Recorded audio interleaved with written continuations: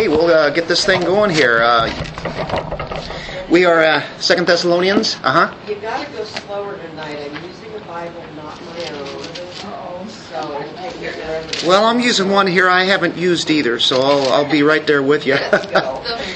Yeah, it's a little bit differently designed in the area. It's pretty close though.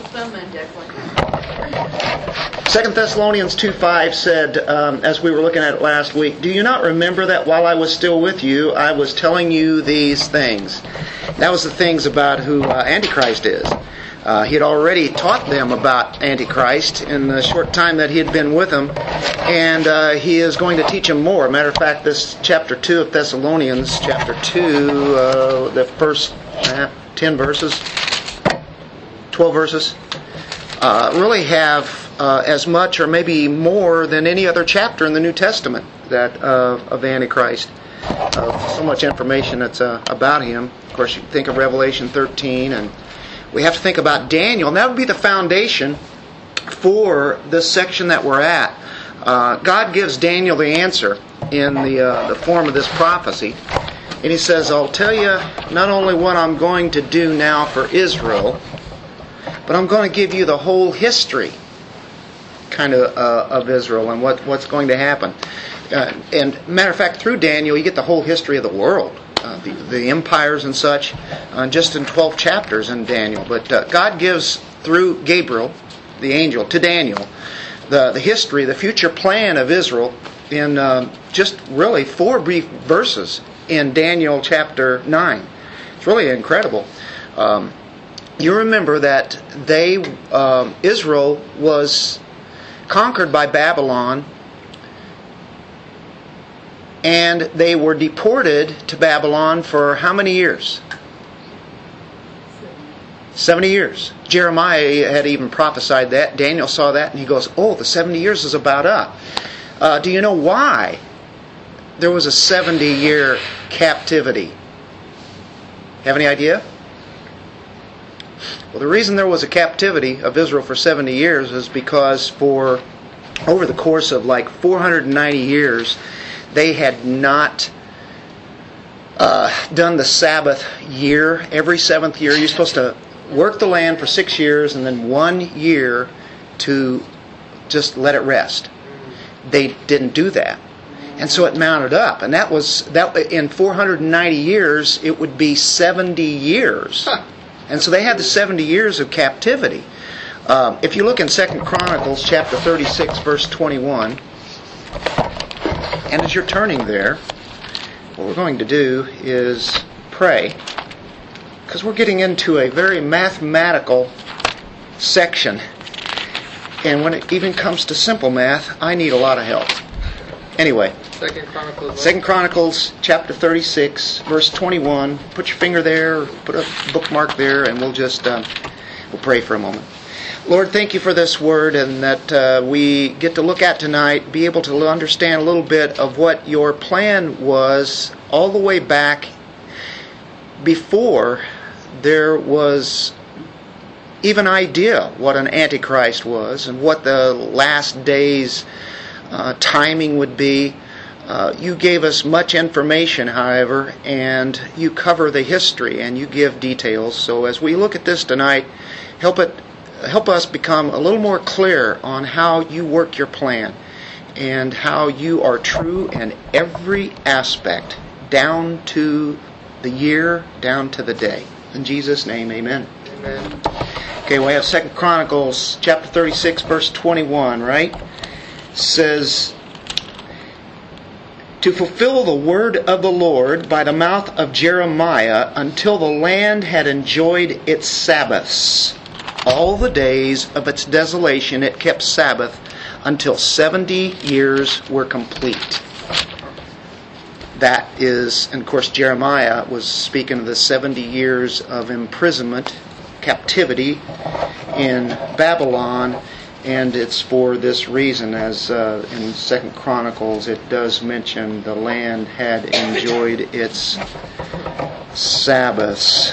And so that's what God did. They violated it. It had to rest for those Sabbath years. And so now we know that the 70 years Of course, if you take 70, this basic math, and I'm in trouble sometimes.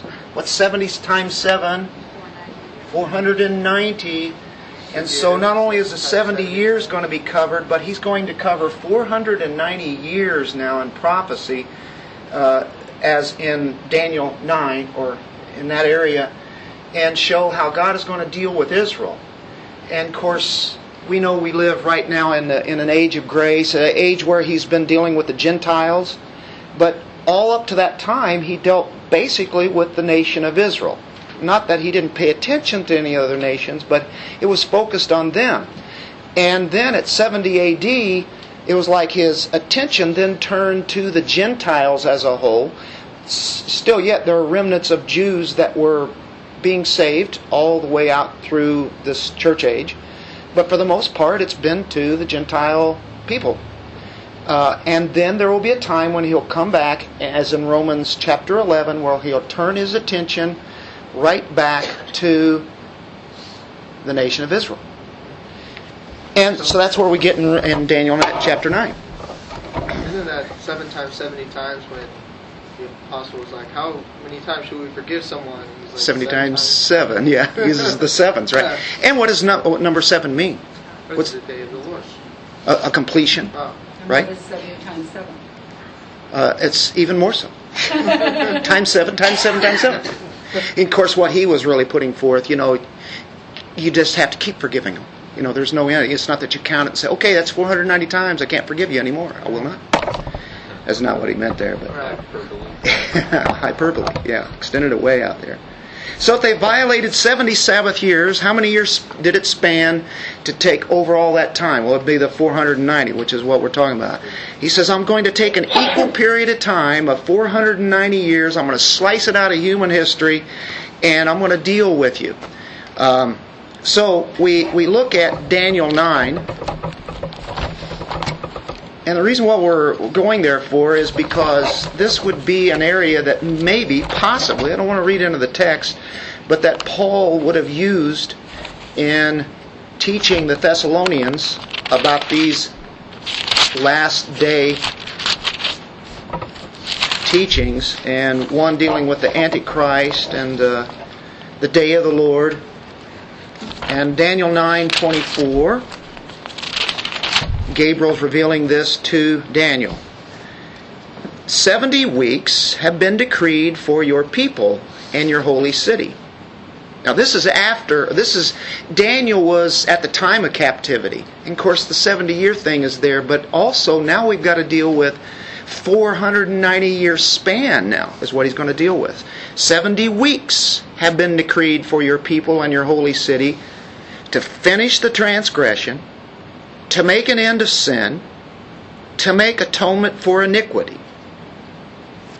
Boom, you can slash that in half. Second part, to bring in everlasting righteousness, to seal up vision and prophecy, and to anoint the most holy place.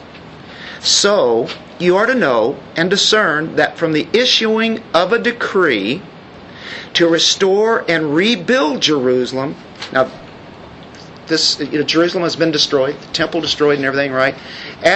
Shortly, before this, and of course Daniel went on into Babylon, but he says it's going to be rebuilt until Messiah the Prince. So there's going to be such and such a time, an amount of time from the time that decree is issued to the time that Christ comes to Jerusalem. Messiah the Prince, there will be 7 weeks and 62 weeks. How many weeks is that? 69 weeks, right? It'll be built again with plaza and moat, even in times of distress. Then after the 62 weeks, the Messiah will be cut off and have nothing. The people of the Prince who is to come will destroy the city and the sanctuary. And its end will come with a flood, even to the end. There will be war, desolations are determined, and he'll make a firm covenant with the many for 1 week. But in the middle of the week, he'll put a stop to sacrifice and grain offering, and on the wing of abominations will come one who makes desolate, even until a complete destruction. One that is decreed is poured out on the one who makes desolate. So, from the time of Daniel all the way now to the time that Christ will be coming back second time. And the things that are set up during that time, just before He comes back. So 70 weeks is the time. 490 we say, and these are weeks of years. So when He says weeks, we're not talking about a week of 7 days, but we're talking about a week of years. And to the Jew, to anybody who understood in that language, it would be 70 weeks of years, or 490 years. And that's what God has laid down. That's getting pretty detailed to the time that Christ comes back a second time, but there's going to be a delay. He'll do the 483, or how many weeks is that? 69 weeks, or 70 weeks, right? And there will be 1 week left. So 70 weeks is the time, 490 years, and He's going to take it up to the time of Christ. And that's what He's saying whenever He says, it's been decreed for your people and your holy city, Jerusalem.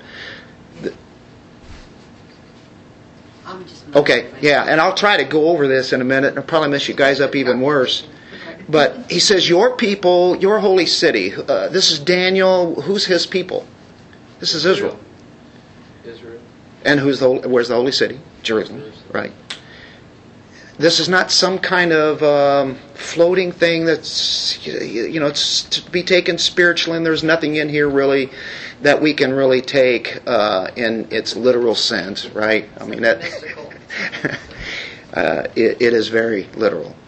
And the detail of God here is, you just have to be amazed as He tells them, here's how it's working out, guys. This is my plan. To finish the transgression. Now, this first part, the first three, are dealing about getting rid of sin and providing an atonement and forgiveness. When did that happen? The work at the cross, right? So the first three are dealing with the first coming of Christ. And He says it's been decreed for this to happen. And it's going to start off whenever He's here. He's going to make an end of sin. Of course, we can say, yeah, but sin is still here. Yeah, it's even in the time of the age of the church, if one wants to put it that way. It's still here. Christians still sin. But yet at the same time, we are forgiven people. And He cast the sin as far as the east is from the west, as far as our relationship with the Lord is concerned. That sin has been taken care of. Jesus says it is finished, right? And so that's the idea that He would be speaking of there. So it's to bring sin under control, to finish the transgression. He says, I'm going to judge it. That's the idea here. Bringing sin to its logical end. It can only be done by the cross, the work of the cross. The next one is to make an end of sin. Very much like what He's been saying here. I'm going to get rid of sin by judging sinners. And to make an atonement for sin. That He provided atonement. Of course, that's really easy. That's the cross again. There isn't forgiveness. So all those things were accomplished in the first coming of Christ. It is done. He dealt sin with its death blow, didn't He? And you look in 1 Corinthians 15, O death, where is thy sting? And the victory has been done. Christ at the cross. And so that's what Gabriel brings out to Daniel here in this first part. But then, now it's like there's a dividing line when he says, to bring in everlasting righteousness. Now we have righteousness that is put into believers. There is a righteousness that is being shown through God's people, and it is everlasting, but there will be a time when there will be everlasting righteousness put into place. When will that be? Starting with the kingdom of God right here on earth, with Christ ruling and reigning. That would be the millennial kingdom, the kingdom of righteousness. It's ruled in righteousness. Righteousness fills the earth at that time. What's the next one? To seal up vision and prophecy. Now Daniel is getting a lot of visions, prophecy, dreams in this whole time period that he wrote the book of Daniel while he was in Babylon.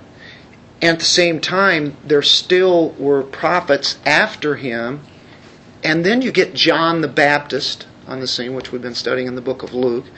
And then you have some prophets or apostles in the New Testament that, and we think of John, who wrote Revelation, but by the end of the first century, that was the end of that. But there will be a time when no longer will believers need to be taught like we are now.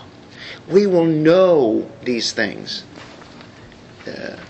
Our teacher is going to be Christ. He really is now, and the Holy Spirit is with His Word, but yet we always constantly need to be taught, don't we?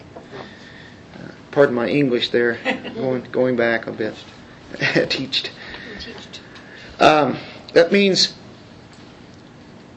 things right now are kind of hidden, and they have to be brought out into full view. There will be a time when the function of those mysteries and things of deep truths will be brought out in the open, and as people will understand those things.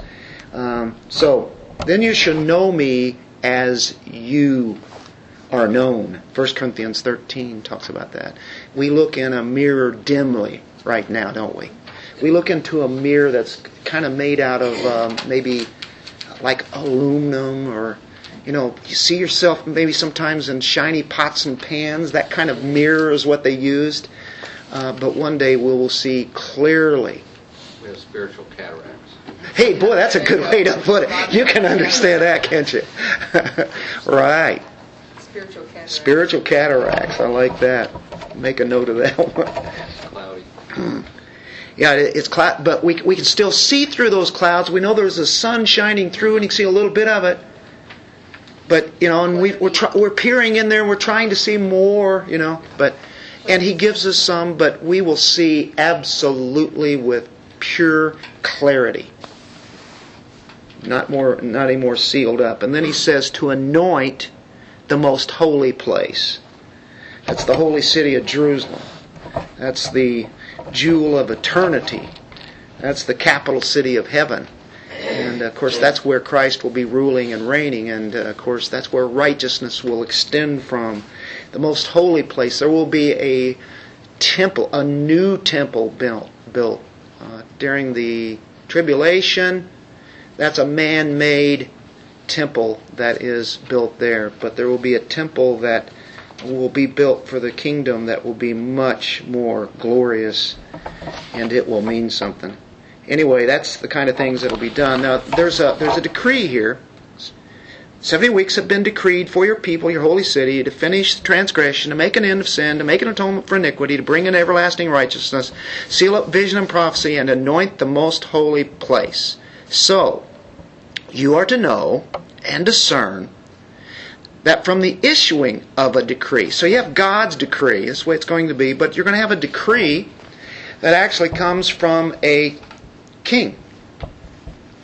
You think of Artaxerxes, and you think of like the book of Nehemiah, for instance. He gives a decree that Nehemiah would go back to Jerusalem and rebuild. They had been doing some rebuilding, but it just kind of got stale and stopped. But there was a decree then that was issued that they would start that building. But and you think of it in Ezra also. But the decree of that time was a few years different than the kind of decree that would later be given. That where Nehemiah did that. That was the decree of building the city, and that was around 444 BC. And there are people that will vary within a year or two of these. Some will say 445, and that's okay too. You can see why. Of course, there's a difference when calendars were made. Think of the Julian calendar. Think of the Jews' calendar, and we have to delineate that. But let's go to Nehemiah. Ezra, Nehemiah, chapter 2.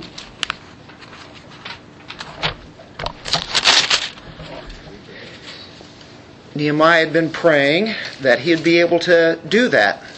And so, you remember the timing on that, how that worked out? God had him praying the right thing, and he was really concerned, though, if he dealt with the king and it was taken the wrong way, he could have his head cut off. So it came about in the month Nisan, in the 20th year of King Artaxerxes. There really was a king, Artaxerxes.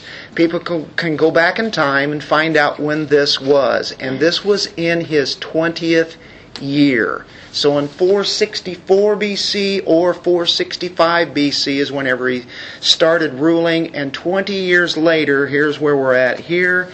The wine was before him. I took up the wine, gave it to the king. Now I had not been sad in his presence. So the king said to me, "Why is your face sad, though you're not sick? This is nothing but sadness of heart." Then I was very much afraid. I said to the king, "Let the king live forever. Why should my face not be sad when the city, the place of my father's tombs, lies desolate, and the gates have been consumed by fire?" Then the king said to me, "What would you request?" So I prayed to the God of heaven. You can imagine, right underneath his lips, his breath, he said, "Lord, help me here." I said to the king, "If it please the king, and if your servant has found favor before you, send me to Judah, to the city of my father's tombs, that I may rebuild it." And the king said to me, the queen sitting beside him, "How long will your journey be, and when will you return?" So it pleased the king to send me, and I gave him a definite time. He already had this all planned out, didn't he? He knew what he was going to say to the king beforehand. I said to the king, "If it please the king, let letters be given me for the governors of the provinces beyond the river, that they may allow me to pass through until I come to Judah." And a letter to Asaph, the keeper of the king's forest. Anyway, God works through all that. These letters protect him. He has soldiers to protect him to get there, and they will get that building going. They had started the temple, and they'd only gone so far. I mean, the walls need to be rebuilt. It was a mess there. And so this decree that is given then by the king Artaxerxes is the one we're talking about. This is when the clock started for these 490 years, or 483 years if you may, to rebuild Jerusalem. I think that's what Daniel 9 says. So you're to know and discern that from the issuing of a decree to restore and rebuild Jerusalem. So you have like probably 444 BC to 396 BC, somewhere there about. So I don't even know if I can even put there, but it's to probably about to the end of the time of Malachi and the Old Testament.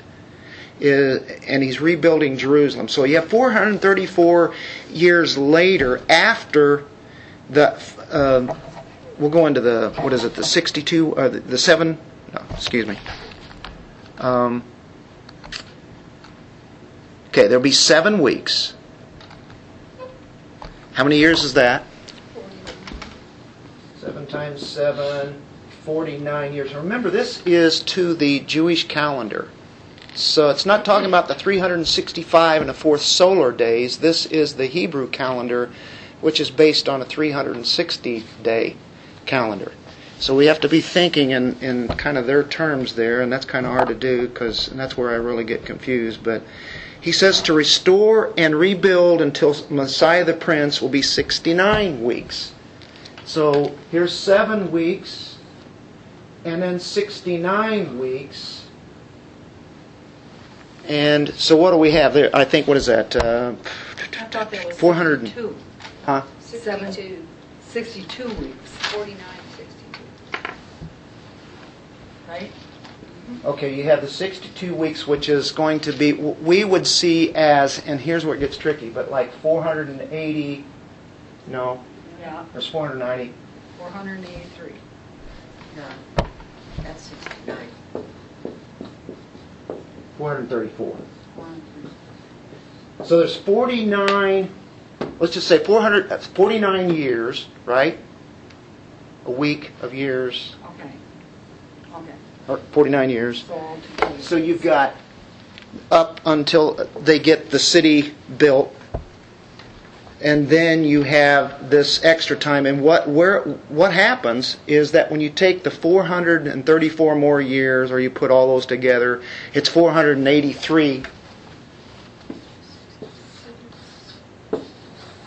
We're talking 490 altogether, right? The clock is going to stop after 483 years have been done. He's adding this 62 weeks, the 7 weeks, 69 weeks. We have one more week left. That week was not ticked off yet. That's what we're waiting for, that he will deal with Israel again. 483 is when Messiah? Yeah, really that's what it is. You add up the 62 and the 7 weeks of years, that's 483 years, right? As it says in 25. 7 weeks and 62 weeks, or 69 weeks, 483 years. And so there he's talking about building the temple. So this is definitely dealing with Israel, isn't it? Don't worry, Daniel, the temple is going to be rebuilt. I'll make a decree, and then a king will make a decree. We saw that he didn't say that, but that's a decree will be issued. And we know who that is. As they went to that, you start doing the counting on this, and it's rather incredible because it talks about the Messiah here. Until Messiah the Prince. Matter of fact, it goes all the way to the very day that he will be cut off. To restore, rebuild Jerusalem until Messiah the Prince, there will be 7 weeks, 62 weeks. It will be built again, plaza, mode, even times of distress. Then after the 62 weeks, you've had the 7 weeks, you have the 62 weeks. After that, the Messiah will be cut off.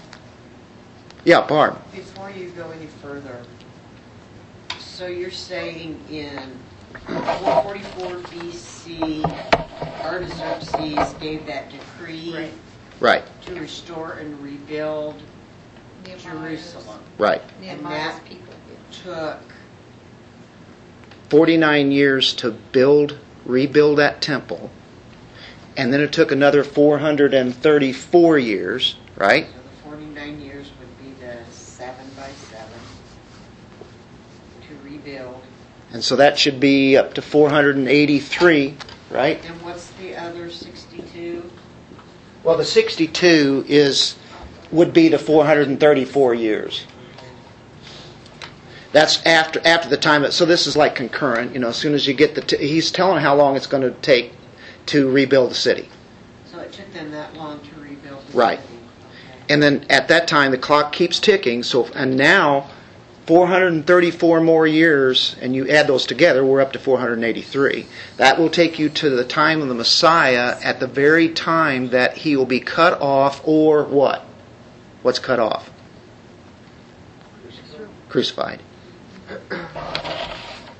Cut off, have nothing, as it says here. Have nothing. I think that's pretty obvious. No honor, no respect. His portion is really nothing to the people.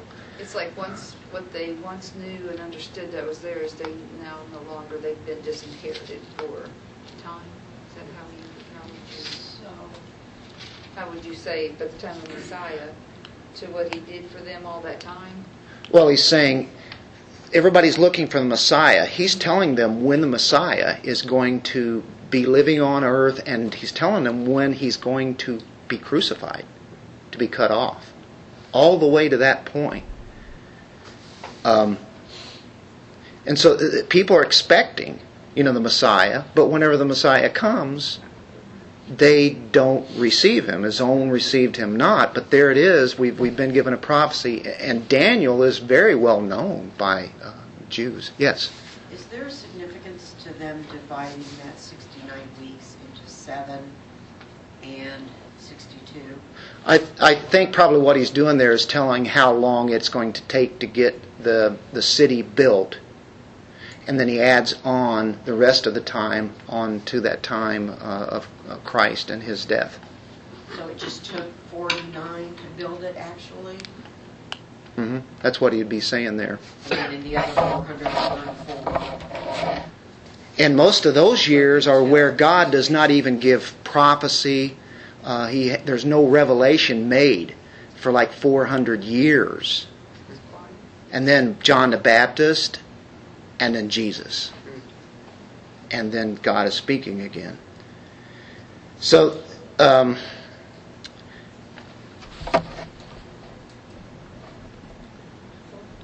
in 26, after the 62 weeks, he could have said after those 69 weeks, but after those 62 weeks, that's really basically time of not God revealing anymore. The Messiah will be cut off, have nothing, and the people of the prince who is to come will destroy get that. And the people of the prince who is to come. Okay, and the best way to interpret this, these are the people who are going to do something to the temple. Right? As he points here, they will destroy the city and the sanctuary. And in history, we can see when this happened. When was the city destroyed? 70 AD. Now in 33 AD, we'll put it like that. It can be, sometimes it's numbered differently, but let's say 33 AD, Jesus being crucified.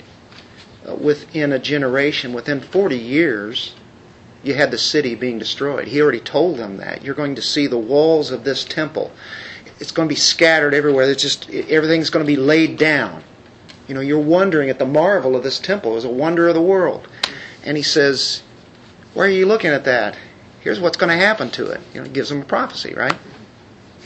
So, 70 AD is a huge point. And what we have here, if we know that, then we come back and says, he'll be cut off, have nothing, and the people of the prince who is to come.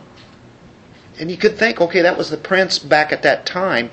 But if you keep reading and you look down here, you can see where the end times kind of correlate with this 70 AD, only much worse. It'll extend out in a much more tremendous way as far as God's punishment. But he's kind of comparing that. But these are the people, the prince to come. Who were the people who were ruling whenever Christ was here on earth and whenever the city was destroyed? It was the Romans. Titus was the leader of that, and of course they besieged the city, captured it and destroyed it, laid it flat. Everybody knows that. That's historical. So that would take us up to the time, let's take it to the time where Christ is cut off. If we look at that, it is the 483 years, but if you start calculating that, it won't come out quite right. And you say, well, how does this work out? And remember the Hebrew calendar versus the calendar that is the calendar that we're used to, and as far as the Romans are concerned. There is a man by the name of Sir Robert Anderson, and he was from, of course, he was from the Royal Observatory in Greenwich, in England, and what he did was some mathematics, and he goes back using their calendar, very precise. The Royal Observatory, it's the most extreme, precise calendar on earth that you can imagine. Isn't that where the world clock is? Exactly. So our clock is based off that. The calendar was off that. So the Jewish calendar uses a 360-day lunar prophetic year. There are leap months on specific years to accurately coincide with the solar cycle. It gets really confusing. I'm not going to go into all that math, and I'll just make it worse. If you take, okay. We all have our little math caps on too. 7 plus 62 is 69 weeks, right? That's to the time of the crucifying of Christ. If you take the 69 times 7, you get 483 years, right? I mean, God's telling us all this. This is just unbelievable. how specific that He gets. And then you take the 483 years, okay? We know how we get that, right? I'm probably writing sideways and backwards and forwards here, but you take that times 360 days a year in the Hebrew calendar. Okay. One more day. What we're going to do is convert this to days. And this makes it a little bit more palatable. You ever counted days? You ever counted 173,880 days? Probably not. You are ancient if that be the case. But that's how you can convert those then back to what would be the years that we're thinking of. And that's how you can be at the decree that Nehemiah understood. And from those years all the way to 33 AD, approximately, that should be pretty close, it's going to work out as 476 years if you do it by our calendar and the way that we know of it. But on March 14th, 444 BC or 445 BC, depending. And remember, there's not a year zero, and that's where we get into this 1 year thing, right? You have 1 year BC and then you have 1 AD, but you don't have the year zero. Well, it went from 1 before to 1 after if you count back. Is that? Yeah, that's the baseline. That's the help there. So, this Artaxerxes of Persia issued this command to rebuild Jerusalem, and we see that it's prophesied in Daniel that it's going to be 173,880 days, which is really going to be equal to what he's saying here as far as these 483 years.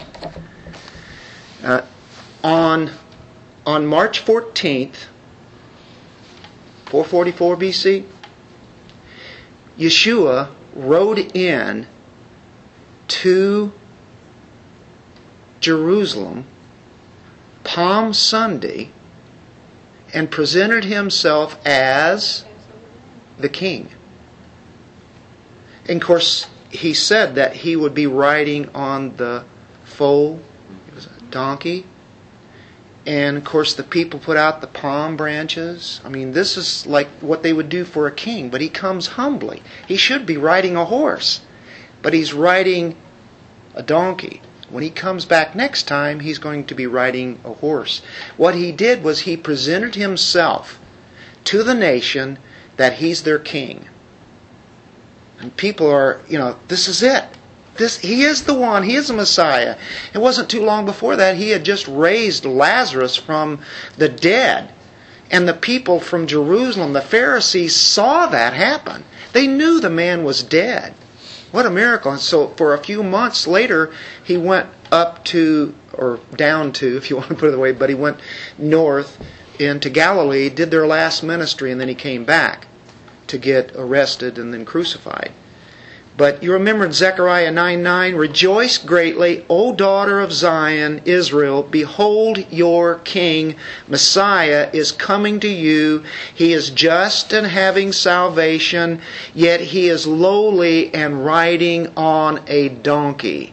For those who have ears, let them hear. For those who have eyes, let them see." Do you get that? Out of Zechariah. And that was written around 500 BC. I think that's amazing. On the 10th of Nisan, Palm Sunday, after all these years, to the very day. And that's what Robert Anderson did and some others have done. Sometimes give and take, there will be some variances, but I mean, we're still talking. God knows exactly when it was. But I'm laying it out here. If you put it down in days, and if you were to count those, you would see that it would come out to that time period as they converted into the Hebrew calendar and the Nisan month. And that was his triumphal entry into Jerusalem. Now, isn't that fascinating? Now, you've probably heard that, probably seen it many times and such. I've taught on it quite a few times, but it's just staggering. From the time of Artaxerxes till Palm Sunday, and you've got this exactly. Who fulfilled all of these prophecies? Christ did, didn't he? The line of King David, born in Bethlehem. Only Yeshua could have done that. So,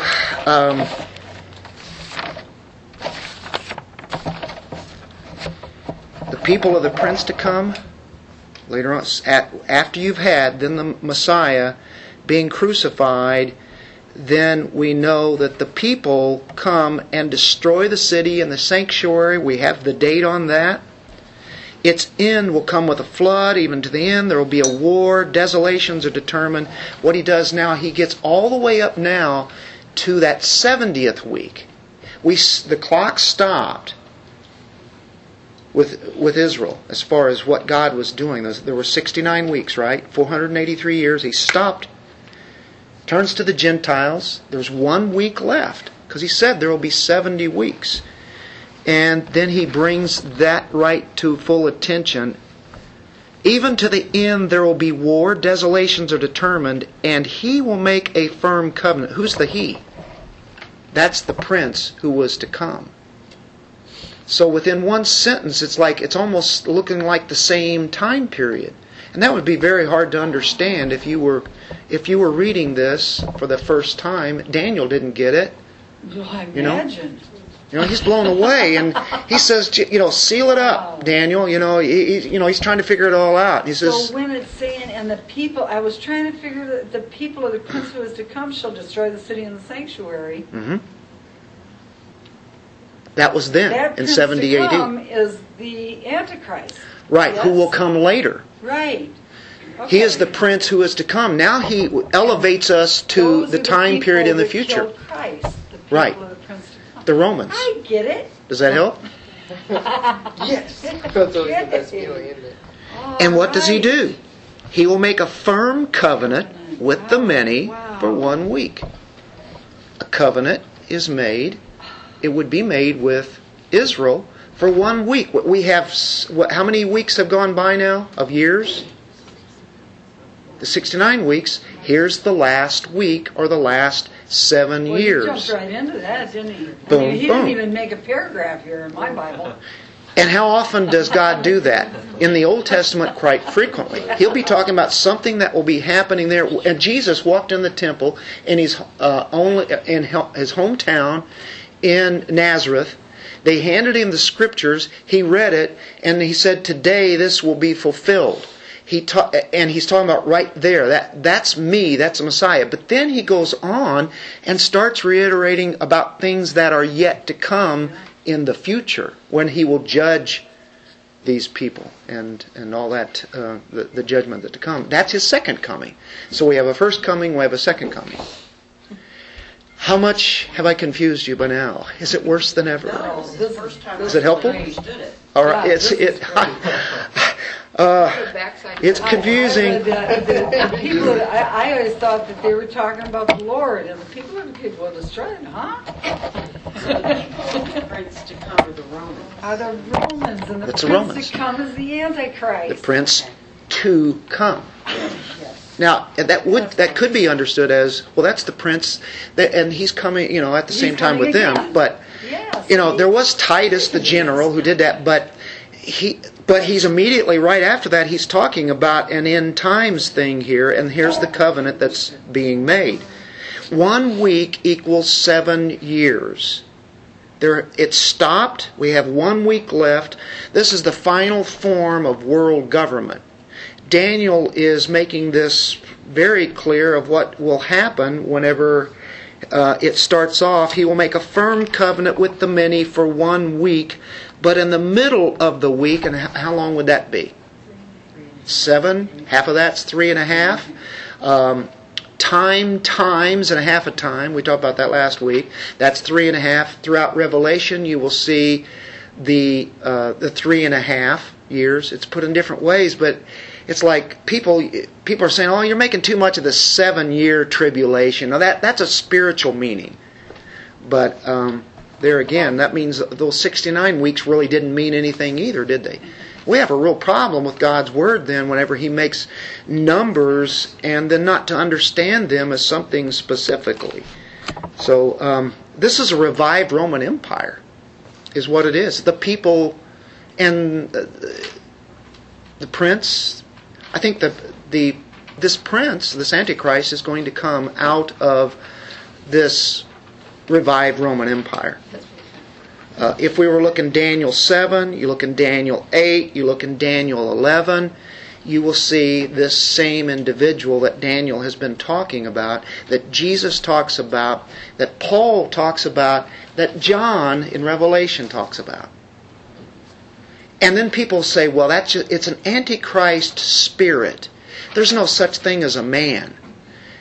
And yet Paul calls him the man of lawlessness. He will walk into the temple and cry out to make himself to be God. What they're saying is that everything has already been finished. And all we're waiting for is Christ to come back and we start the eternal state. And that's it. There's nothing else to happen outside of Christ coming back. There's a lot of things to happen. Isn't that exactly what Paul is talking to the Thessalonians about? They were told it was over. Right. There it comes in there. And they were, they were confused. Yeah. And Paul said, don't you remember these things? So there you have the 69 weeks, the 1 week. A covenant is made with the people. And he even mentions the abomination of desolation. He'll make a firm covenant with the many for 1 week. But in the middle of the week, he will put a stop to sacrifice and grain offering. What does that tell us? There's got to be a temple built up. This is not the millennial temple, but this is the temple that would be in the tribulation. It's the tribulation temple, where they will have sacrifices. You guys have heard often how they have priestly garments now. They have people that are ready just to fill right in, to be the priest. They have revived the tribes, made sure that people came from that, that they will have everything ready to go into that temple. And they get it built. And you've probably seen many things on that. Okay, I got a question here. It says, it shall end with a flood. The end of it shall be with a flood, destroy the city and the sanctuary. That's not how the temple was destroyed? Yeah. If we're taking literal, we're talking about a monstrosity event. I think if you're looking back at 70 A.D. and how that whole thing went down as far as the Romans taking that city. And they burned it to the ground, and of course the big temple went. And of course that would be one aspect of that. Looking back, destroy the city and the sanctuary, and its end will come with the flood immediately.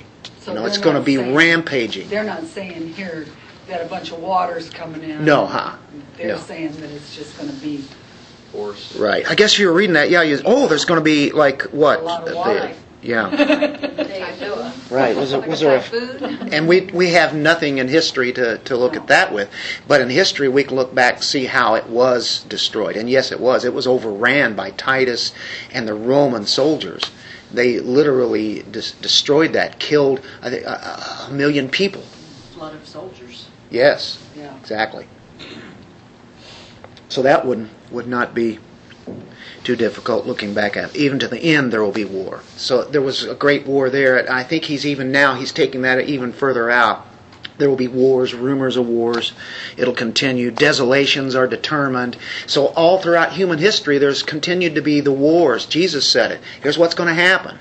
Rumors of wars, we hear it all the time. In our lifetime, look through history, that's what it's been throughout man's time that he's been here, all during the time of what we consider the church age.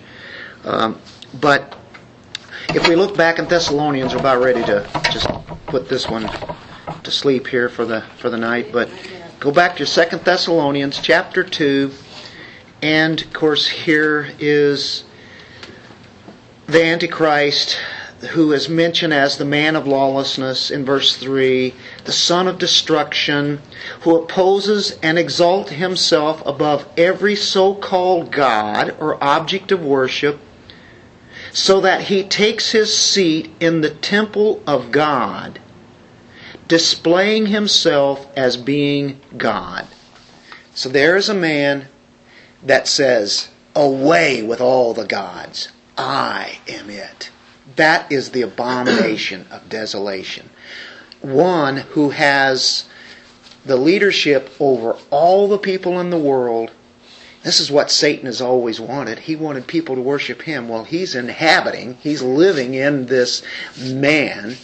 And this is a literal man, but he's possessed by Satan. And people will bow down to worship him. And of course, we think of the beast, the false prophet, in Revelation 13, where this will happen. Absolute worship of him. He is it. He is the object of worship. He is God. So we turn back to Matthew chapter 24. We see what Jesus says about this.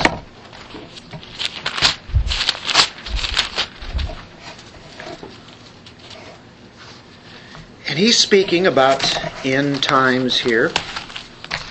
You get to verse 15, it says, "Therefore, when you see the abomination of desolation, which was spoken of through Daniel the prophet," what chapter was that?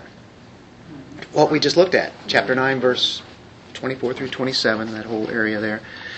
"Through Daniel the prophet, standing in the holy place," what did Paul talk about in 2 Thessalonians? "Let the reader understand."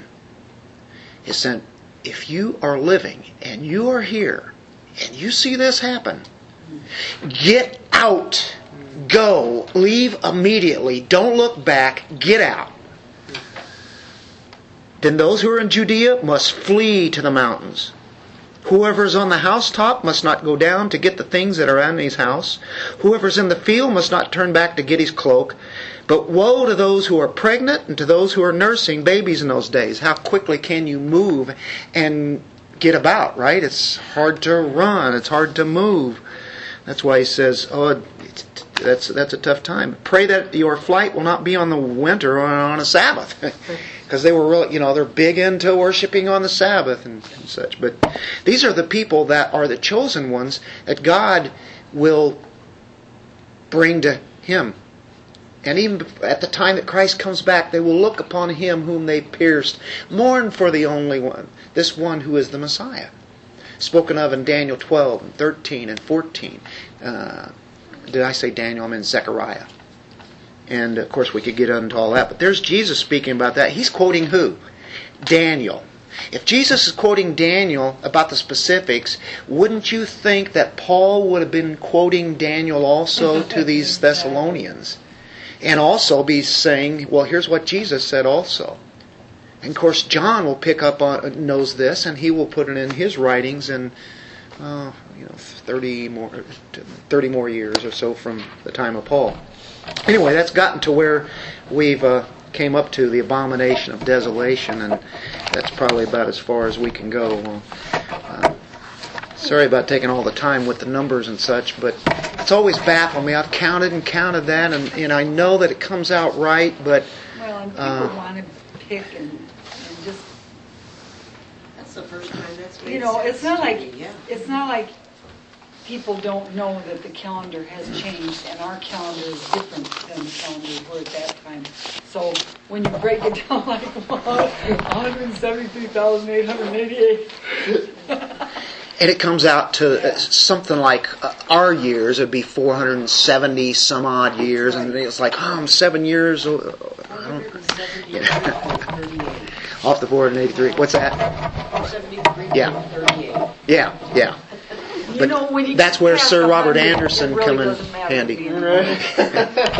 It is exact and it's precise. It's just, you have to have that mathematical mind. And of course that's where we've had scholars come in and said, here's what it was. Here's when it happened. And there was Jesus walking into the city, or riding on the donkey.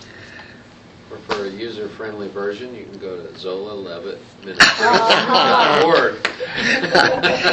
That was, Debbie, you remember that? Remember those days? And you'd seen that. Of course, Penny, Yes. Carolyn there. He can put it out there to make it understandable. I used to show quite a few of his little videos as we'd talk about these kind of things. You guys remember that? But Zola really gave me a lot of insight on these kind of things, and it was very, very helpful. So we got to see a lot of Jerusalem. The visuals. Yeah. might have to bring some of those little visuals back into play and kind of help us, be able to put this together in the mind in the the next week or so. Huh? Those are probably on 8 tracks. Well, just pop on YouTube anymore. The VHS. Can you imagine me setting one up there and sliding that in there? I did later develop I put a lot of those into CDs and tried to keep those, and then it was like, why do I even bother anymore? It's all out there on YouTube, or go to Zola's, it's all there. Or, but Those, yeah. But Perry, those. Who's that? Perry Stone? And he Talk to Debbie about that one.